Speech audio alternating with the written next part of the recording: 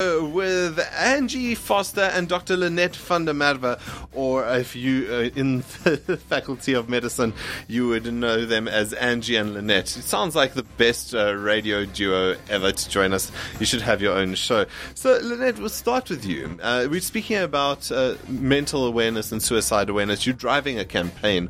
Tell us a little bit about that. Thanks, Richard. Thanks for having us. And Angie and I would love to take up your offer on the show.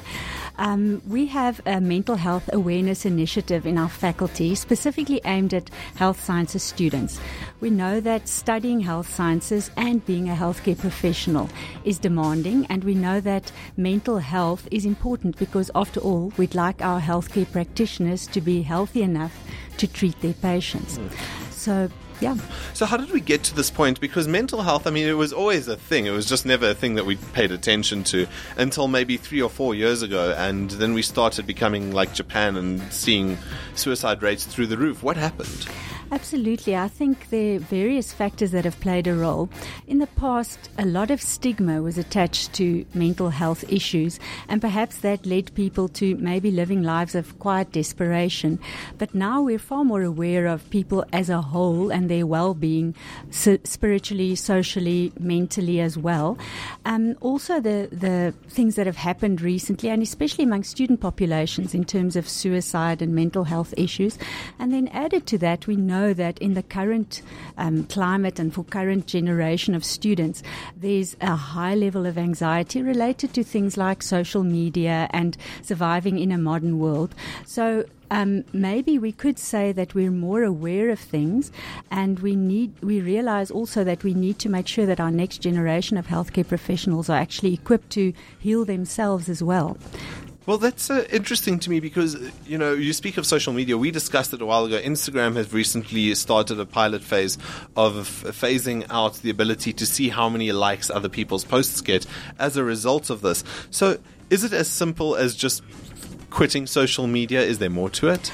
Not at all, and I think we should never underestimate the power of social media also to bring positive change, and for that reason we're going to discuss that as well. But we have a hashtag day today, hashtag StressLessUFS, where we'd like our students to use social media to actually promote mental health and to promote sharing how they take care of their mental health, how they deal with stress, because we know stress is a reality for everybody. We're moving into exam time. We know that's a very anxiety-provoking period for students, and we don't want to shy away from the reality. So I think social media is very powerful, very useful, but it's also something that could lead to our greatest downfall. And when you speak about this Stress Less UFS campaign, firstly, loving the rhyme. I almost called it an alliteration, but then I remembered my grade 9 English, and I want to get an understanding of how to participate and what Stress Less UFS is all about. Great. Thank you so much. We'd really like to encourage all the students on campus, but specifically our Faculty of Health Sciences students, to share their stress-reducing tips using that hashtag on Twitter, any of the social media platforms that you'd like. But if you also want to swing via the faculty, we have in our one lecture venue, the James Morocco building, we have some information up, some notice boards, and students can actually write down their stress-reducing tips. We're going to take photos and also publish those, so watch the space. Okay, Lynette, that's an incredible thing. Why did it take so long? I don't know, have you done this initiative before? Is this the inaugural one? What's the history? Well, we actually started last year with a mental health awareness initiative, which we launched for specifically substance abuse awareness and prevention with an art competition. We saw that was massively successful. Our health sciences students are very artistic, and we've expanded it this year to be a year-long initiative focusing specifically this year on suicide prevention. So today's Stress Less Day is one part of the initiative. In August, we will also have our art competition again. As I said, we're focusing on suicide prevention, and our theme for all our artworks is Starry, Starry Night. I'm sure you'll reference the artist there. And then we'll also be participating in the World Mental Health Awareness Month in October. So we're really trying to expand on this and grow mental health awareness, and everything we do is based on real-time feedback from students, and also our experiences with Angie, our psychologist, who gives us really good input regarding students' lives. We'll be speaking with Angie in a moment, but now that I have you here, Madam Program Director of the entire faculty, who do I take more seriously, psychologists or psychiatrists? Well, firstly, a correction. I'm actually just representing the School of Clinical Medicine. I apologize. But I'd like to acknowledge all our colleagues in the whole Faculty of Health Sciences. And then I think it would be really unfair to make that distinction because their fields of practice and fields of scope are completely different. So we need both psychiatrists and psychologists. Well, see, coming from the field of law, people always try to elevate advocates above attorneys, and I know they do the same with psychologists and psychiatrists. So I'm asking you, speaking about mental health and having the ability possibly to go to one or the other, what the distinction is between the two. Right. I think that's an important distinction to make. Psychiatrists are medical practitioners. In other words, someone who's qualified as a medical doctor who went on to specialize in psychiatry, whereas psychologists have done an undergraduate degree and postgraduate specialization specifically in the field of psychology. So psychiatrists are usually involved in the therapeutic management of patients, which includes, for example, drug therapy. And psychiatrists work very closely with psychologists who largely do various therapies that include cognitive behavioral therapy and other types of therapy, which work together. So actually psychiatrists and psychologists are interdependent, cannot work without each other. And to optimally treat patients' mental health, we would need both psychiatrists and psychologists. Thank you very much. There you have it, friends. The one and only Dr. Lynette van der Merwe laying down the distinctions for us. It's something that has always been on everybody's mind, but no one's ever had the guts to ask, which is what we like to do here on the Monate Fela Breakfast. Speaking about which, we've just launched a tweet to ask if you have any questions for our colleagues here. And if you do, let us know at Kovsie FM in 97. We'll be joining them again right after this. Pump up the volume. Are you all ready out there? Kovsie FM. We play what we want. Conversation with representatives of the Faculty of Health Sciences speaking about their suicide prevention and mental health awareness campaign. And Angie Foster, the in-house clinical psychologist. Yes. So you're like one of those very fancy restaurants that has their in-house, I don't know what you call them, wine person? What? Sommelier. Please help me with my French here, Carly. The what now? Sommelier. No, sommelier. Sommelier. Oh, that is actually quite easy. So, getting back to our in-house sommelier. We can talk about wine. That's fine. I'm sure you would. And let's actually discuss that because I think it's a massive go-to for a lot of people, especially if I look at how housewives are portrayed as well as Chardonnay. So, as a look at ways to cope with mental health, a lot of people use alcohol as a coping mechanism, and what is the benefit or net detriment of that? Look, everything used in moderation is not generally a problem. What we experience is that our students tend to work really hard and then play really hard. That's usually where the problem can come in. If you're taking in a large amount of alcohol over a short period of time. Yeah.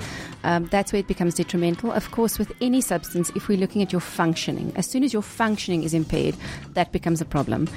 Alcohol has traditionally been something that our medical students have been quite well known for, but something that has really become more prevalent and actually more worrying to me is the use of marijuana. Right. Yeah. Well, let's wait before we get into that because I would like to discuss the culture of the faculty and generally the culture of students as well. If I look at sort of faculty-endorsed events, and take Pinkpot, for example, which I've been attending for many a year, it's a great thing, but it seems to link, excessive partying with the culture of studying medicine. Is that something difficult to fight? I think what we're doing now is trying to encourage our students to use different resources in dealing with their stress, because it is extremely stressful. Sure. Their studies, as you know, it's a lot of work. They start working in the hospital from their third year. Yeah. So from semester 6, they work in the hospitals, Pelenomi and National Hospital. So it you is don't give them like stressful. easy private hospitals. You send them into the... So, I mean, they get exposed to a lot of stressful and sometimes difficult situations, difficult patients. But I think what we're trying to encourage now is that they start reflecting on their experiences. From my perspective is to get students to reflect. Instead of going to a substance to alleviate the psychological experience, to rather make meaning of it. And then what would your difficulty with marijuana be if we've been told in court cases and by the Dacha couple that it's not a big deal and has no psychological effects? What is the truth about it? Look, the truth is we don't probably know enough. There's a lot of research that's going to be done now because it has been made more accessible. The difficulty is that we've seen students who do use marijuana more regularly tend to show with cognitive impairment. They do show forgetfulness. There is functional impairment, and there's always the risk that you might have an underlying psychiatric disorder that the marijuana could actually trigger. And we have had patients that have become psychotic because of heavy marijuana use. Wow. And then, I mean, obviously it would make studying medicine very difficult. And then you'd only have one career path left after that, and that's to become a mumble rapper. No comment. No, thank you. Thank you very much. I'd like to get an understanding from your perspective. Yes. I mean, you are deep in the thick of things. You're dealing with students on a daily basis with their psychological problems and issues and difficulties. How intense is it I mean, you've been doing this for 5 years, you told me. Is it getting better or worse? I think it's definitely... can we really say it's getting better or worse? I think what we can say is that there's less stigma. People are really reaching out for psychological services, which is what we want. Instead of in the past where someone might have actually attempted or committed suicide, now they are sending me a message and saying, I'm not feeling well, what should I do? Fantastic. Yeah. And that's it's always nice to know that, you know, you're it sounds horrible to say it, but you're relevant, you know, you're making an impact. Yeah. So very big commendations to you and your colleagues for initiating this program. And if there's anything that we've missed on this program, is there something that we need to know? I think the most important message that we can send is that every single one of us at some stage will struggle with some mental difficulty, depression or anxiety or even trauma. So we should really, rather than stigmatize our mental health, we should talk more to reduce the stigma and really start embracing all of the positive ways we can to deal with our stresses. Well, thank you very much. That's Angie and then Dr. Lynette van der Merwe from the Faculty of Health Sciences speaking to us about their campaign to stop mental illness as well as suicide prevention. Not stop suicide prevention, but to have suicide prevention. If you'd like any more information, you can catch them at the Faculty of Health Sciences in which auditorium? We're in the James Moroka building. Okay. You'll see us right in the front in the foyer. Fantastic. Yeah. So looking forward to getting more information on mental health and suicide prevention. Thank you very much, ladies, for the incredible work that you do.